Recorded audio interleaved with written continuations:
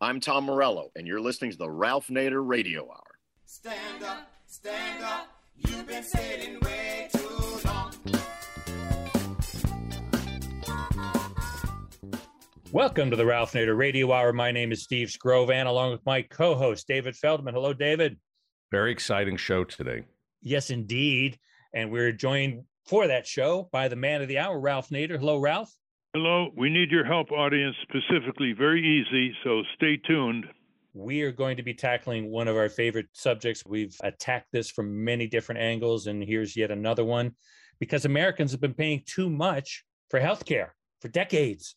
Some people think the solution is to charge Americans less for healthcare. That's the idea behind Medicare. But almost as soon as Medicare was passed in the 1960s, corporate interests have been undermining it. Our guest today will be single-payer advocate Kip Sullivan. We'll speak with Mr. Sullivan about the creeping privatization of Medicare, how early single-payer advocates were duped, and the troubling new Medicare innovation that was conceived by the Trump administration and might come to term under Biden. As always, somewhere in the middle, we'll check in with our corporate crime reporter, Russell Mokhiber. But first, let's talk about the creeping privatization of Medicare. David? Kip Sullivan is a healthcare advisor with Healthcare for All Minnesota and has written several hundred articles on health policy. Welcome to the Ralph Nader Radio Hour, Kip Sullivan. Thank you for having me, David. Well, first, Kip, let's start with the right language. I've always opposed the use of the word privatization.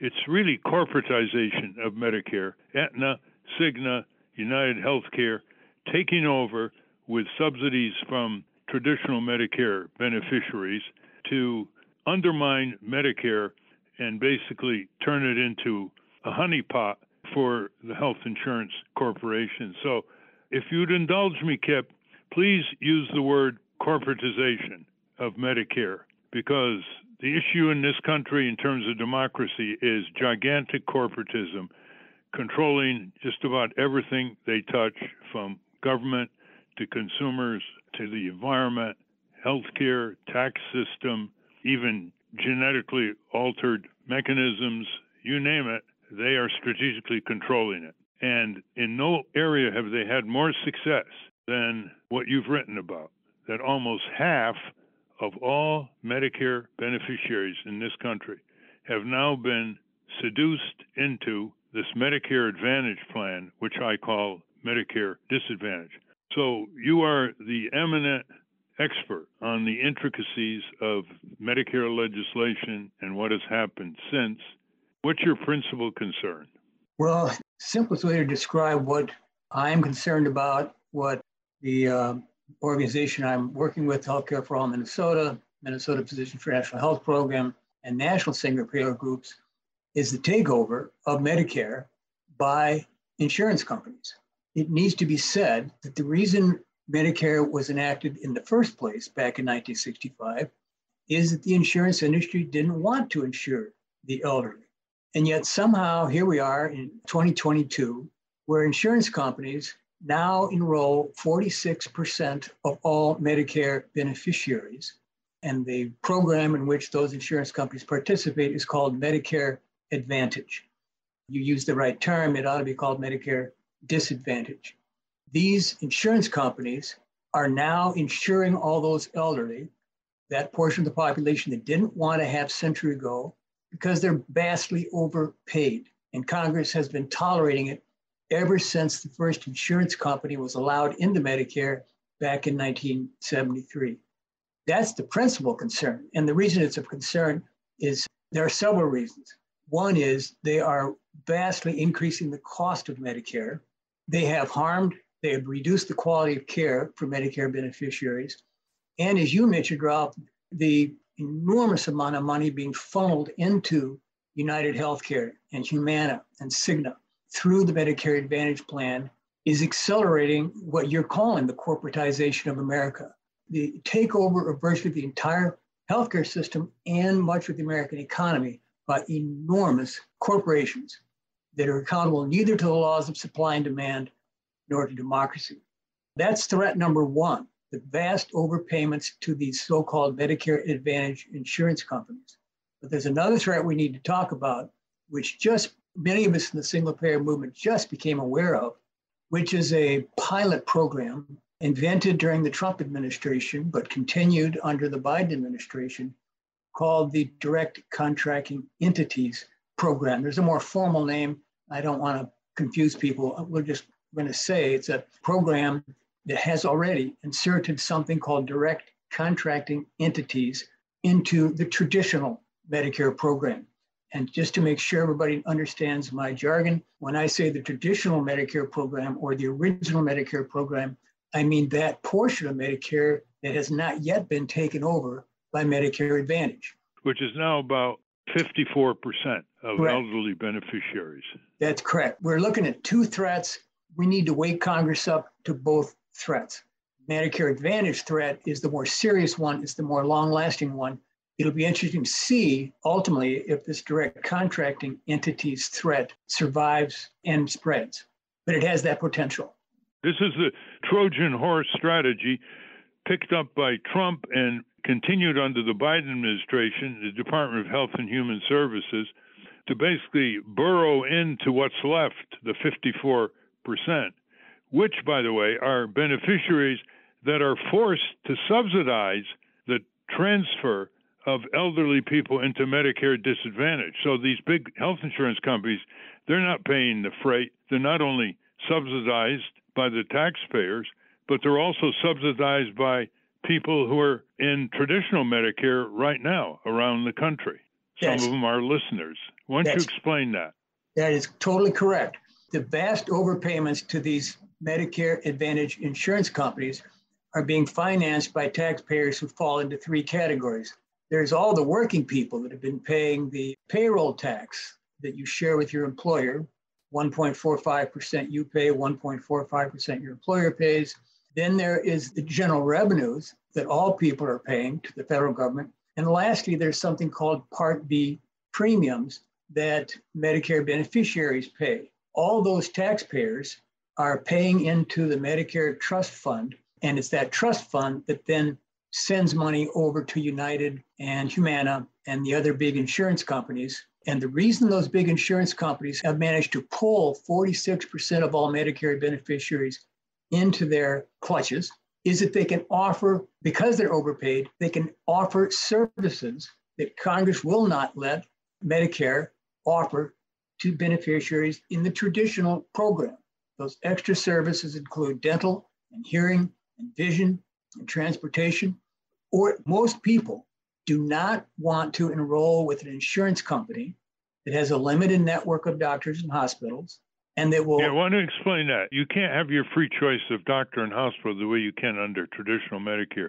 You're corralled into a tight network near where you live. You have to go to their doctors and their hospital, and they may not be the best ones, right? That's correct. They may be the doctors and hospitals that were willing to knuckle under and accept offers made by the insurance companies. Ever since the first health maintenance organization was allowed into Medicare back in 1973, these insurance companies that participate in Medicare have limited the enrollees' choice of doctor and hospital to a limited network of doctors and hospitals. And the reason they did that was they were exposing their doctors and hospitals to financial incentives to deny services. And so it was important that anybody that was enrolled with United Healthcare or Humana, if they got sick, that they not run off to some provider, some doctor or hospital outside the network and then send the bill back to the network doctor or hospital. As Dr. Fred Hyde of Connecticut has said, it's not what you pay for Medicare disadvantage, it's what you get. So when you really get sick, apart from the gym offerings and those kinds of offers, when you really get sick, that's when the difference between traditional Medicare payments and Medicare corporate disadvantage payments come in, because the companies then give you the treatment. That is, they start denying, they start giving you trouble, they start not wanting to pay what traditional Medicare would pay.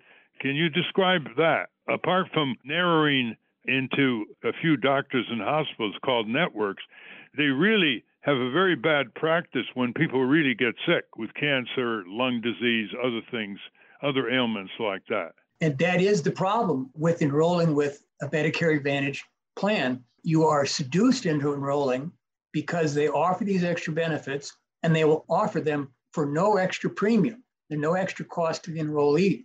If you're a healthy person, you may well benefit because your premiums are lower, you got this better coverage. The problem gets to be you don't really know how good your coverage is until you need it. And then you encounter the utilization reviewers, the people that make your doctor play Captain May I. That's essentially how, it's one of the ways these companies save money, which is to interfere in the doctor-patient relationship. But the important thing to notice is that the reason these insurance companies that did not want to insure the elderly 50 years ago now are insuring 46% is they dangle these extra benefits in front of people, including lower premiums, and people who are healthier amongst the Medicare beneficiaries tend to gravitate and say, all right, I'm willing to give up choice of doctor and hospital in exchange for this slightly better coverage and maybe lower out-of-pocket costs. So that is why these enormous insurance companies have been so successful. It begins to address the question, how on earth did insurance companies wind up getting into Medicare and then being overpaid, and Congress has done nothing about it? Worse, talk about the coercion here. First of all, there's the deception. They invite healthy elderlies to lunches. That's the way they screen out the customers they want, because if people can't get to these lunches because they're in wheelchairs and they're ailing, they don't want those kinds of people. So there's a lot of deception here. Their advertising is gross and misleading, and it's all over television. They use Joe Namath and others to push it. But there's also coercion. For example, we've heard that there are unions who are enrolling their retirees in Medicare disadvantage without their permission. In other words, they put them in without their permission. They don't give them the choice to say, well, do you want traditional Medicare or do you want corporate Medicare? And they're doing this in the thousands in New York City, for example. And this puts the unions on the side of the health insurance companies, because who knows what benefits they get from all those dealings. And that, of course, influences the Democrats on Capitol Hill to stay silent, not to criticize Medicare disadvantage, and to go even one step further is to join with the Republicans various years and strengthen this iron grip that's taking control of Medicare. Did you say something about coercion here? I have heard that story, and I can't comprehend what would motivate union leaders to do that to their rank and file. I also understand that there has been resistance among union members to this conspiracy between these unions and these Medicare Advantage plans. I don't understand what would motivate them to do that. But it's important to understand that the coercion by some unions leading to some people being involuntarily enrolled in Medicare Advantage is a small part of the problem. If we're going to stop the takeover of Medicare by the Medicare Advantage insurers, we have to understand why it's happening. And it's happening because the Medicare Advantage insurers are vastly overpaid.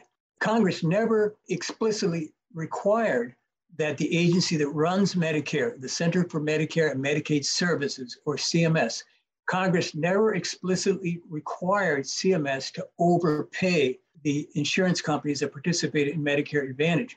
What happened was that when Congress first inserted HMOs into Medicare back in 1972, they just didn't do their homework. They were persuaded by a few people, notably Dr. Paul Elwood and a few of his disciples, that the reason Medicare costs were rising is that greedy doctors were ordering too many services for their patients, and we needed some third party, such as the Health Maintenance Organization, to supervise these doctors and make them knock it off. And so if we stuck HMOs into the Medicare program, this rampant overuse would come to a stop. There was no evidence for that, but more importantly, Congress didn't bother to ask, does it work? And what happened was the HMOs wound up enrolling people who were much healthier than the average Medicare beneficiary. And the Medicare agency, it had a different name back then, I'll call it CMS, never figured out how to reduce the payments to the HMOs to reflect the superior health status of their enrollees. And that's how they got their foothold in the Medicare program. And that's how what began as a simple little program to allow a few HMOs in, metastasized into this enormous Medicare Advantage plan today. Now, there's more to that story if you're interested in hearing about it, but I just want to get that main point across. These insurance companies are vastly overpaid. If they were paid no more than these patients cost traditional Medicare, they would leave the program in a heartbeat. Not only vastly overpaid the companies, vastly overpaid CEOs making $10,000, $11,000 an hour, 8 hours a day. Canadians must just look aghast at what we're discussing because they have that single payer system, the Medicare card, everybody in, nobody out at half the cost, and they cover everyone. And we pay twice the cost, and we got tens of millions of people not covered and tens of millions of people undercovered. And now the coercion is proceeding under the Biden administration and Elizabeth Fowler. Elizabeth Fowler heads Biden's Center for Medicare and Medicaid Innovation. And in one of your articles, you say the proposal calls for a pilot test in 10 cities where traditional Medicare beneficiaries will be assigned to a direct contracting entity called DCE, and they will have no choice to get out.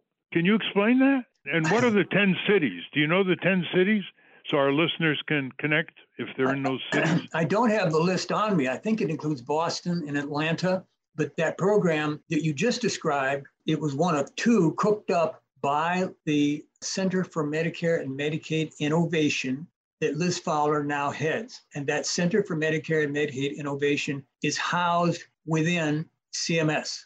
So you need to understand that it is there. It was created by the Affordable Care Act in order, in theory, to figure out how to reduce this alleged rampant overuse of medical care going on in the traditional Medicare program. God forbid Congress in 2010 should have done something to stop the overpayments to the Medicare Advantage program.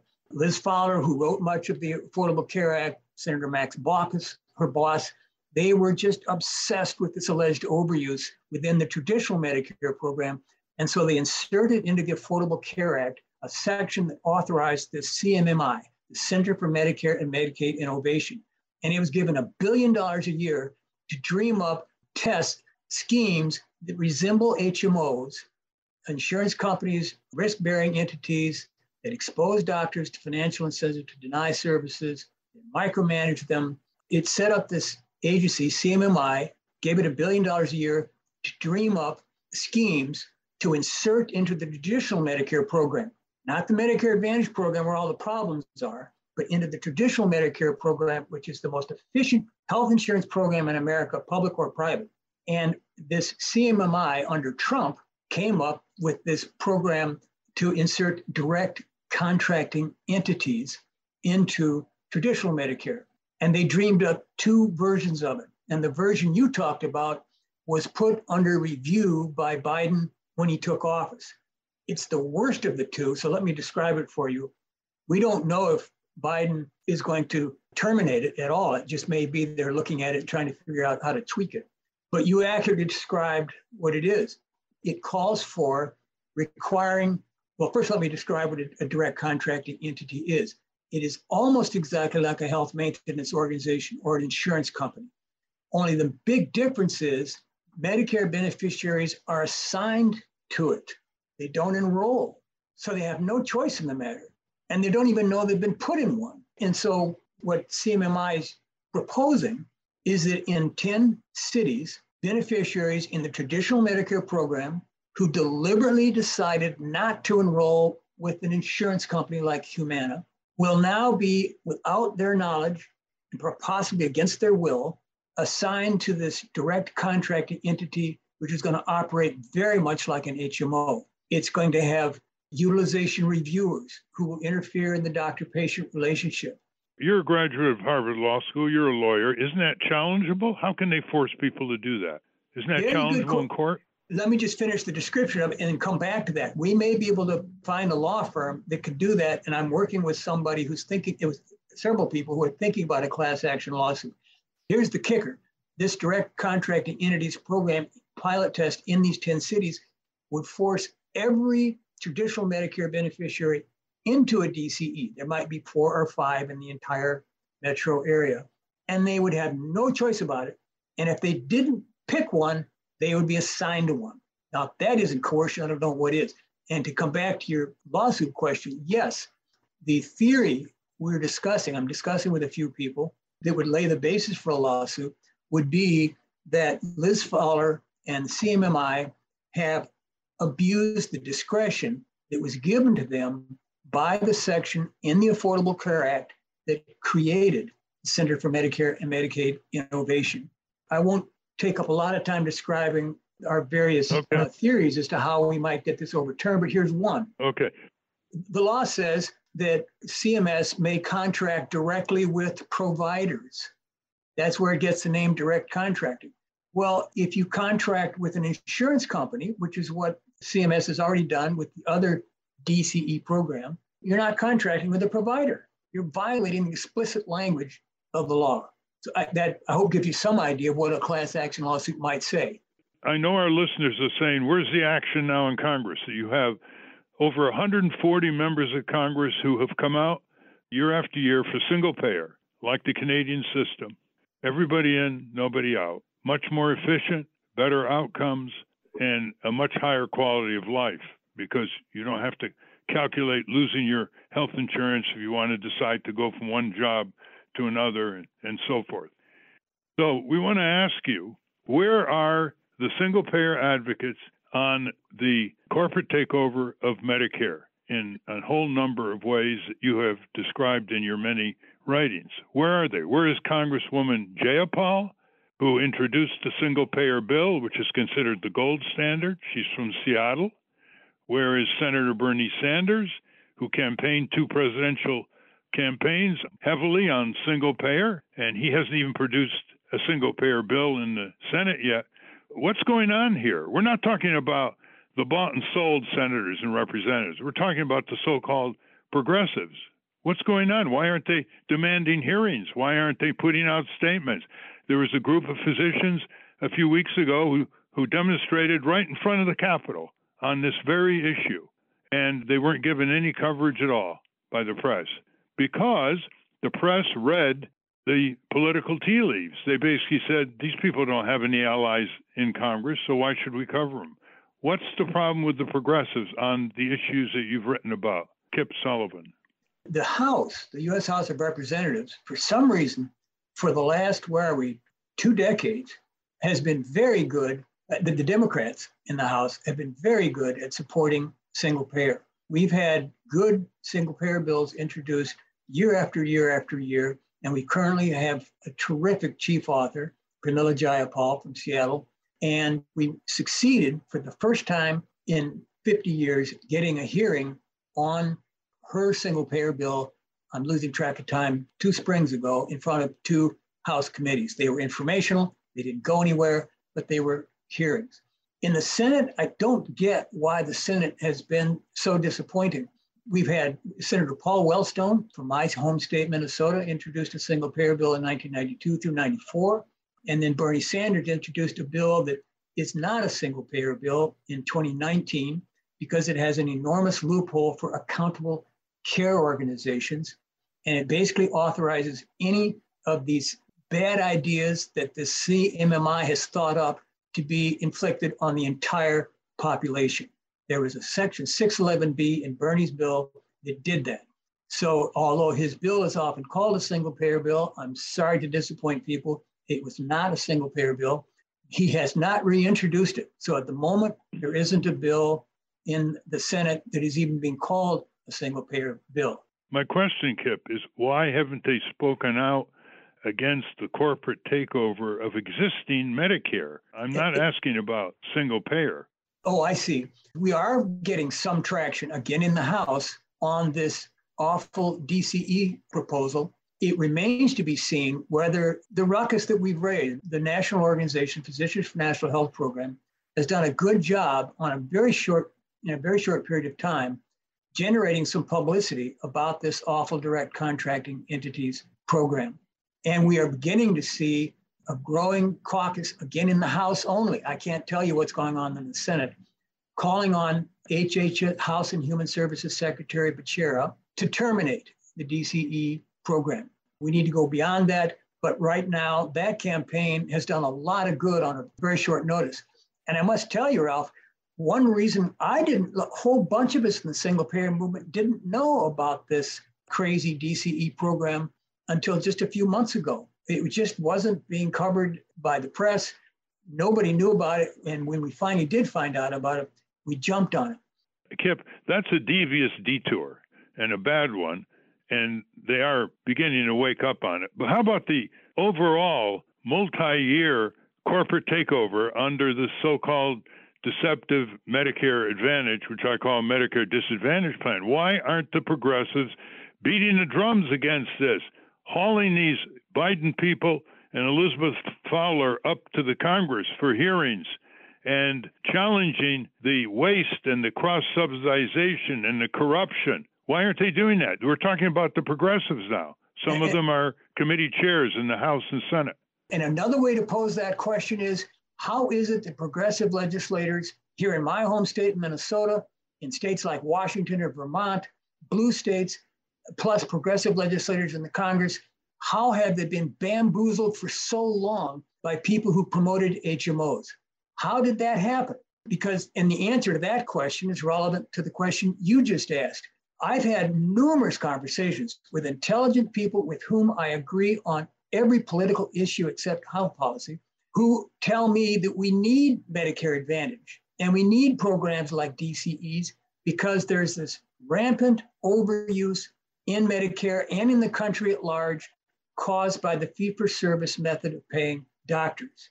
Now, someone's going to get a Pulitzer Prize to explain how that myth got such a grip on the brains of smart people. There are people like Ted Kennedy and Obama and the Clintons who, if they hadn't drunk that Kool-Aid, would and should have been single-payer advocates. All I can tell you is the Kool-Aid works. A whole lot of smart people that should be progressive on this issue are inebriated by it. And we need to get at the root cause of this apathy toward the takeover of Medicare by these companies by rebutting the myth that there's something wrong with traditional Medicare.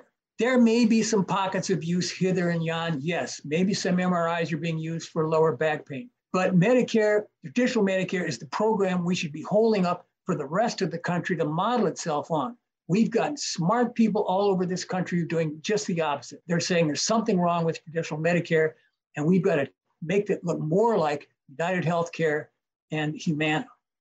I hope that, I know that's not an answer, but that's the best I can do.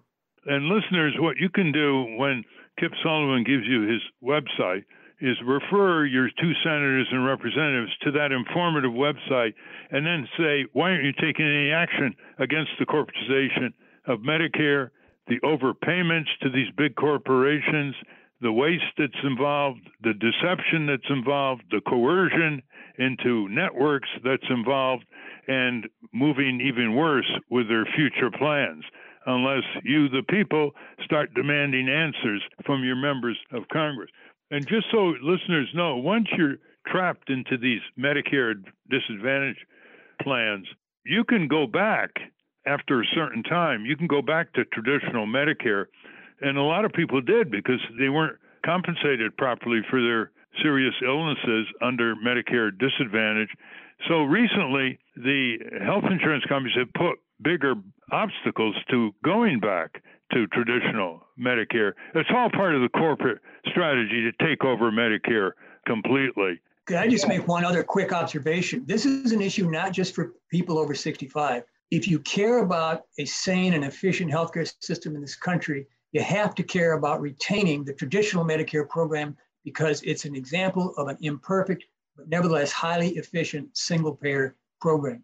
We're using the phrase Medicare for all as a euphemism or as a bumper sticker phrase for single payer.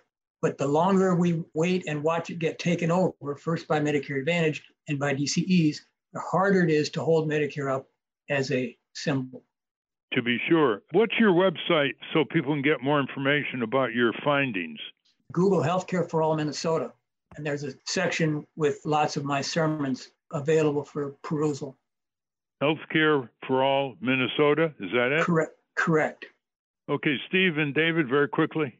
Yeah, Kip, I'm a big fan of origin stories, and I was fascinated by the story of Paul Elwood. I know you referenced him earlier, but I just wanted you to elaborate a little bit on the sequence of events that led to him meeting with Nixon and how he duped Ted Kennedy.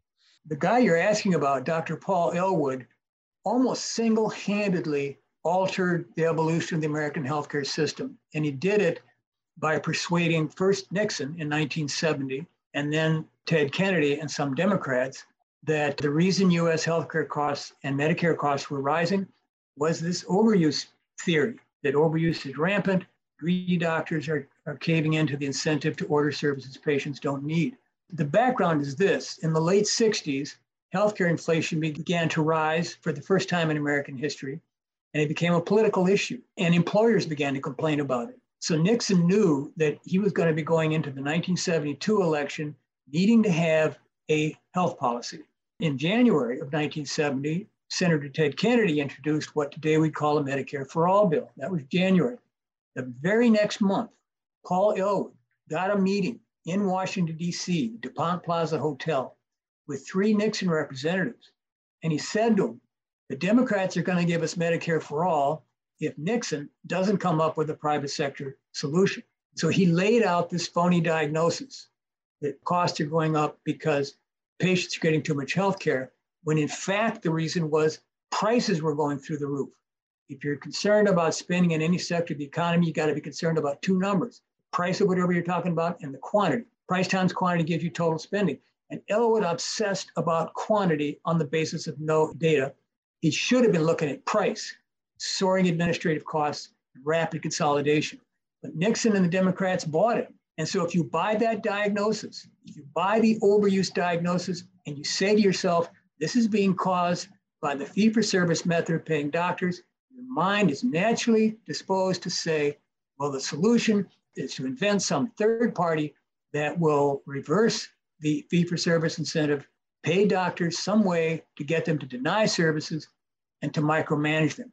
That's another story that somebody will get a Pulitzer Prize if someone can explain how Elwood almost single-handedly sold that evidence-free story to both Nixon and to Democrats. I get how he might have sold it to some Republicans. How he sold it to Democrats, I don't know, but both parties bought it.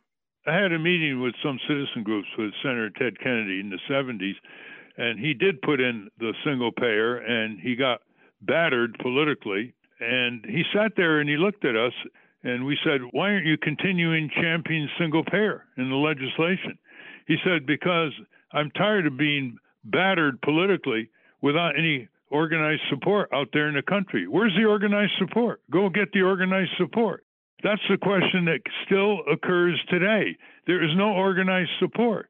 If 100 million people in this country gave $1 to a powerful single-payer lobby over Congress in Washington, D.C., connecting with local volunteer energies around the country, we'd have single-payer in 18 months because of the increased polling support for universal Medicare and more efficient and better outcomes and no loss of life due to inability to afford health care. His question is still compelling. There is no real organization. There's the Physicians for the National Health Plan in Chicago. Last I heard, they had 15,000 physicians being members.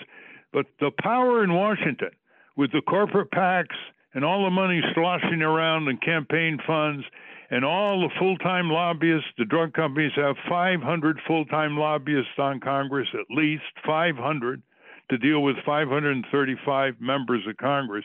There's nothing here in Washington, D.C., Kip. And all the detailed knowledge you have is going up into the ether unless there are significant mobilization of funds and full-time lobbyists, full-time media-skilled people connecting with groups all over the country. And that is the big puzzle, why people are dying, getting sick, and they don't have to, why they're being ripped off, why they're being harassed, aggravated, anxiety, dread, fear, 5-foot computer billing printouts, inscrutable, denial of benefits, never returning calls, press 1, press 2, can't get through, the child is sick, and networks corralling people coercively, advertising, deceiving people. When do you think enough people are going to wake up to pull together these lobbying groups? Without that, nothing's going to happen. There's no country in the world that's been abused so much by corporations with so little reason not to fight back. Absolutely. And it definitely isn't a question of attitude. You're right about the polls. Polls for decades have shown that people are on our side. But what it also shows is people are easily scared once you get into the details of a proposal. But a substantial portion of the American populace is not scared by the details. They want something like Medicare for all. But what you must also be aware of is there is great bias against the single payer solution at many levels of society, media, legislators, and unfortunately, amongst rich people and foundations. You cannot create powerful citizen groups on the basis of nothing. I've worked for them, and I've worked for peanuts virtually my entire adult life. Even though I had a law degree, it did me no good. It is very difficult to create powerful organizations when it's very difficult to staff them when foundations and people who have the money are extremely reluctant to support single payer. And this is true in the realm of research as well. You ask people that try to do research that would promote a single payer. You see the same bias. You see the bias in the journals that publish articles. You see the bias at the National Institutes of Health. You see the bias amongst foundations. So the short answer to your question is the public is with us, and that's what should give us encouragement. But we are up against the powers that be that don't want to finance the kind of organizing that it will take to persuade Congress. All your scenarios of gloom and doom are accurate. All of them can be completely overturned by taking the 140 members of Congress already for single payer and turning it into a veto-proof majority. All it would take is some entrepreneur who basically says on the internet to 100 million people, send us $1, and create $100 million a year operation in Congress with the bulk of public opinion back home behind these champions for universal Medicare for all, and it would be all over. Well, if you can Congress can make the entire difference, and nobody's focusing on Congress. I disagree with that, Ralph. If you can wave a wand and make such a fundraising opportunity happen, call me. I'll be the first to be there to help. Okay, we'll do that. David, quickly. Yeah, thank you. The HMO Act of 1973, if you could describe what percent of our gross domestic product was healthcare before that and what it is now, because you hear people saying, well, Medicare for all will destroy our economy. There's so many jobs now in denying people healthcare. What would happen to our economy if we put these health insurance and HMO companies out of business? Excellent question. The answer to your first question is that at the time the word healthcare crisis began to be discussed among employers and in Congress back around 1970, America was spending 7% of its national income on healthcare. Today, that number is 18%. Those two numbers themselves are an indictment of the goofball cost containment policies Congress has supported over the last half century. The answer to your question is, and Ralph earlier referred to the Canadian system, they have the classic example of a single payer system. They're covering all their people for half the cost on a per capita basis that we're paying, and we leave 9% of our people uninsured. And the reason we are so expensive is that we waste an enormous chunk of the $4 trillion we spend every year on administering our complex system. We devote 34% of every dollar we spend on healthcare to administering the system. We could cut that number about in half to about 15% if we went to a single payer system like Canada's tomorrow. And what we could do with that extra money is hire the additional nurses and doctors and social workers we need to make sure that everybody has access to healthcare.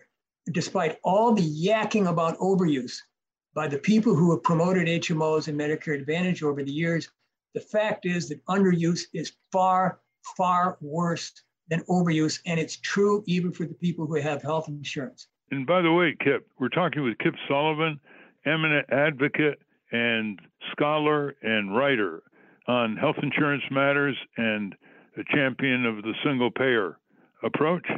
Complications are a controlling process by these corporations. Obamacare was over 1,500 pages. 1,500 pages.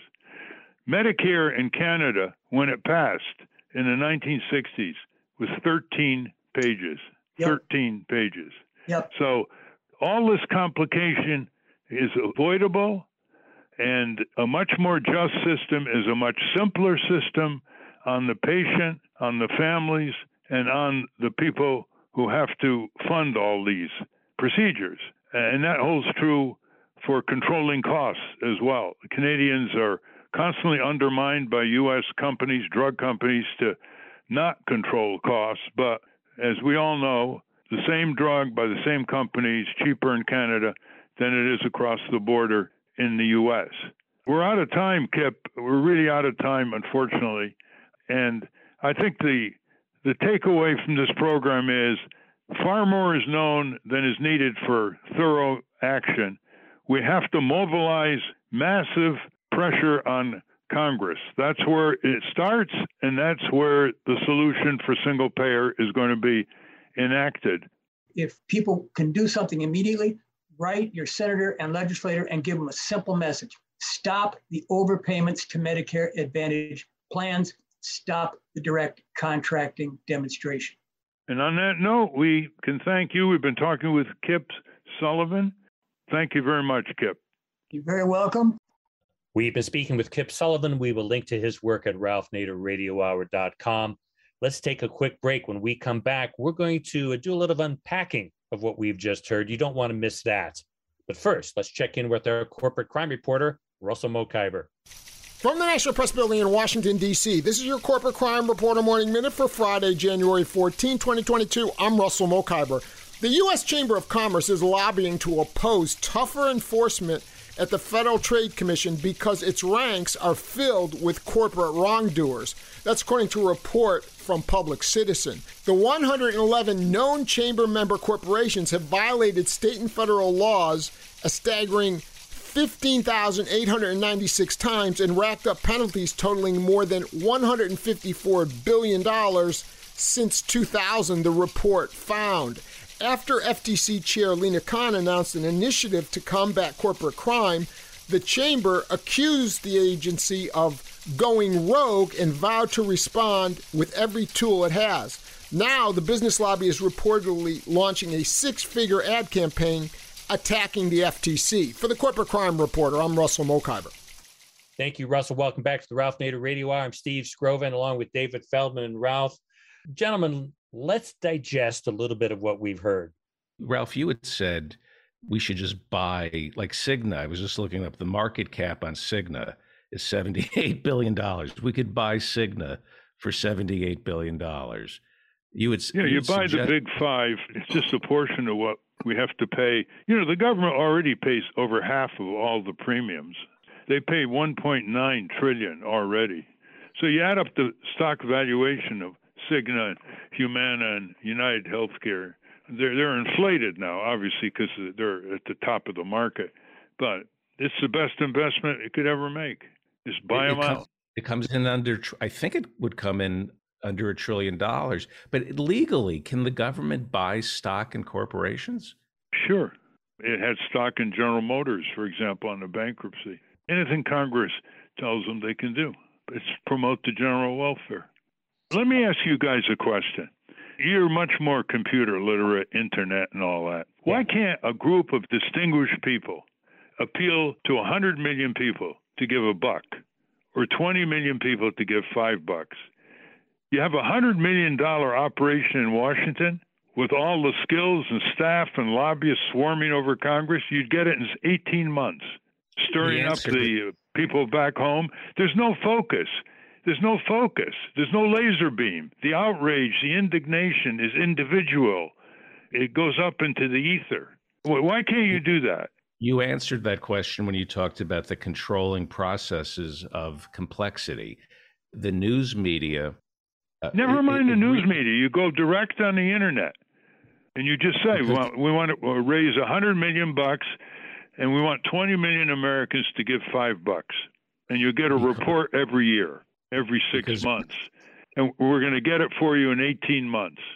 That's the big secret. I'm telling you, it's the most astounding secret you can imagine in a so-called democratic society. It's like a family starving next to an acre of soil, and they have the seeds on the shelf to grow. They're howling in pain and rage, and they're not picking the seeds up and putting them in the soil to grow the vegetables and the fruits. Yeah. It's something beyond anthropology. It's psychiatry. Help us, psychiatrists. What technical obstacle would there be for that? Into a nonprofit? I don't know that there's a technical obstacle. It's a marketing campaign. Mm-hmm. And it's, I don't really have a good answer for you, but you have all the horror stories that resonate because people experience them all over the country. It's not like you're trying to tell them something about a new tax code. Yeah. No, I don't have a good answer for you. I would just think it's a marketing issue, and part of a marketing thing is having personality that people trust to attract attention to it, and then kind of jump into the fray where I don't know about you, David. I'm sure it happens with you. My inbox is inundated every day with requests for money, usually from politicians, and all they want is $3. And it's from both sides of the aisle. It's Pramila Jayapal and it's Rand Paul, and they all want $2 or $3. Trump's raising millions that way. But I'm saying you could get 25 trusted celebrities from all backgrounds, big press conference, override this. There are all kinds of ways you can jumpstart it. There's money to jumpstart it. It's not that expensive to jumpstart it. Yeah. And then you just get the flow back in, just why you said that they've perfected the method of asking for $2-3, these politicians. Yeah. So let's do it for single payer. Well, I guess what occurs to me about, you're talking about celebrities, you'd have to get like celebrities who understand this and actually care about it, because most celebrities are rich enough, it's not really an issue for them. They have No, we know. You could name the celebrities in 20 minutes who are authentic in all these areas. And then, it would take some wrangling. It would take a lot of, it's not a small endeavor, but yeah. It's just a decisive endeavor. Yeah. We don't have, except for Bernie and Elizabeth Warren, just don't have the leadership. It doesn't matter. They take instructions. We started out with 0 on auto safety. We got unanimous passage. Once they heard from the people, and they were confronting us, going into one office after another with the evidence, with the pictures and so forth, it was over. It doesn't matter what their last name is, David. Once the connection is made with full-time advocates swarming Capitol Hill by the day, and then rumble back home, and they look at the polls, it's over. These people are cowards when it comes down to the core. It doesn't matter what the PACs are, it's survival to be reelected. Well, you know what the other, what else occurs to me as you're speaking, and as I was listening to Kip Sullivan, is this idea of myths. There's a battle of myths and a battle of narratives, and facts really don't matter. Evidence does not really matter. I mean, we know this now. It has nothing to do. I mean, I think about what, your father said to you. Did you learn how to think, or did you learn how to believe? Most people learn how to believe. And so what you're battling is this myth of the marketplace can do things efficiently and better than the government. And to which 180 million Americans say bullshit from their own experience. Look at the polls on socialism. Socialism has no national advocate, no media advocate. It's been tainted by foreign experience. It's been lied about. It's been slandered. And you get like 40% of the people want socialism because they see what happens under corporate capitalism. They don't want anxiety, dread, and fear. They want security. They want safety. That's why they go for the police on the streets. They want safety. Yeah. The problem is looking into the mirror.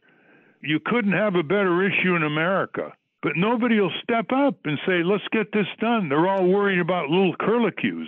It's ridiculous. Yeah. Read my column, Steve and David, from last week. Losing big over the decades to corporatism means you got to think big to overcome it. You can't mess around with tweaks here. Right. Anxiety, dread, fear. That's the emotional thing that you're looking for, Steve. Yeah. I have a grand unifying theory that answers all. Why aren't we talking about, instead of pushing socialism, wouldn't the left right? Well, you don't want to use the word. Why should you use the word any more than using the word privatization? Just use the word universal health care, period.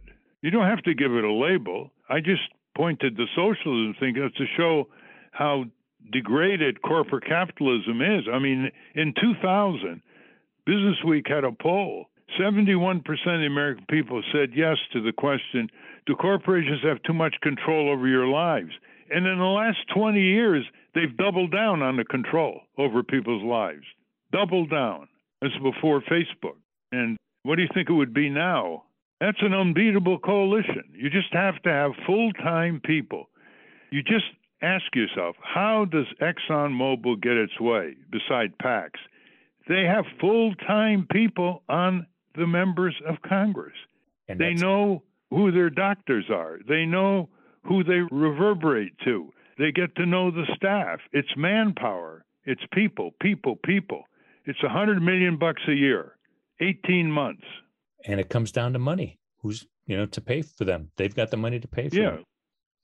And now you can collect money in tiny amounts in big volume on the internet, which you couldn't 20 years ago. So what are we waiting for? Well, I don't know. I mean, Public Citizen does that all the time. They've got the experts, they've got the focus, but the response is nowhere near what, I mean, it's not a bad response, but it's nowhere near what the corporations can bring to bear. Like you said, we've got 2 lobbyists, they've got 500. Right. The thing is, once you get 500 lobbyists, they will never have enough lobbyists to counteract. There's a tipping point. I used to say one public interest lobbyist in Congress for the people can handle 10 corporate lobbyists. Once you get a critical mass, these people run for cover, these senators, representatives. They're cowards. Once they read the tea leaves, look at Nixon. Nixon, the arch conservative corporatist, right? He signs into law with flourishing rhetoric, EPA, OSHA, Product Safety Commission. He wanted a better health insurance plan than Clinton's plan. He had a basic income plan. Why? Because he was the last president to be afraid of liberals. He read the political tea leaves out of the demonstrations and marches and energy out of the 60s. Nixon, 1970, 1969, 1971, 1972. And then it started turning. Right. You're looking for, I hate to use the names, you're looking for people who have tremendous entrepreneurial drive, like Bezos and Gates and Zuckerberg and so forth. These are guys, and Musk. This guy comes from South Africa penniless. Look what he's done. And that's what we're looking for. We're looking 1 or 2 people who are defiantly focused on this. They might have lost a relative due to medical unaffordability or whatever. And that's what we have to look for. It's ridiculous. Everybody's looking over everybody else's shoulder. Well, NHP, they're doing something, and what about this? And Bernie campaigned on it, and he got a lot of votes, and, they get satisfied with little nibbles. Just look at my column. In 1,000 words, I laid the description of just how universal and intense the grip of corporatism is on our country. I mean, you can't compare it with any prior era in our country. The robber barons, ridiculous. They have people now 24/7. They have control of these kids 24/7, completely sidestepping their parents, direct marketing, completely addicted, just to give one example. And then I said, is there any area of American political economy and culture that is not being strategically planned and controlled by corporations? Name one. Name one. Tax, food, land, labor, politics, elections, government agencies, genetics, nanotechnology, pensions, everything. And we were saying, oh, hey, look, we got a little amendment here, for the deceptive practice, the FTC. It's ridiculous. People control themselves by lowering their expectations and being satisfied. I'm talking about the citizen advocates. Satisfied. I wrote a long letter to 30 citizen groups. You know most of them. 2 years ago. And I said, look, we're being shut out of the media. Don't you know that? Can't you compare what it was years ago? There's no Donahue show. There's no Good Morning America for authors anymore. They're all interviewing each other. The citizen groups don't get on NPR. They don't get on PBS. They're not asked as a result to testify. They have no clout on the Hill because they have no media clout. And I got 2 responses. I said, let's do something about it. Let's get together. I got 2 responses saying, yeah, that's a good idea. The rest didn't even care. If you don't have media, you're out of business. You might as well go to Malibu and watch the whales. You're out of business because the first thing members of Congress ask is, where's the media coverage if I stick my neck out? I have a hearing. Where's the media coverage?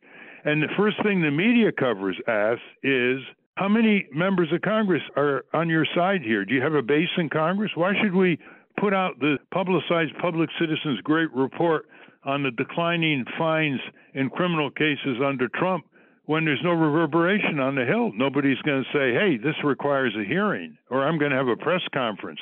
A senator is going to have a press conference. So they don't cover. It's a vicious circle. And they're all satisfied. They're all part of the top 5% anyway. Okay, thank you for that, Ralph. That's our show. I want to thank our guest today, Kip Sullivan. For those of you listening on the radio, we're going to cut out right now. For you podcast listeners, stay tuned for some bonus material in the wrap-up. A transcript of this program will appear on the Ralph Nader Radio Hour website soon after the episode is posted. Join us next week on the Ralph Nader Radio Hour. Thank you, Ralph. Thank you, everybody. Let's get full health insurance for everyone. Life-saving, efficient. 20 million people giving $5 every year. A powerful lobby in Congress connecting to all the energies that are not focused but are ready to roll back home. You know what's right and you know what's wrong. Rise up. Don't let the system hold you down. Stand up. Stand up. You've been sitting way too high. Wow. Say you're tired of trying. You say we have no choice. Say you're just one person. And who will hear your voice?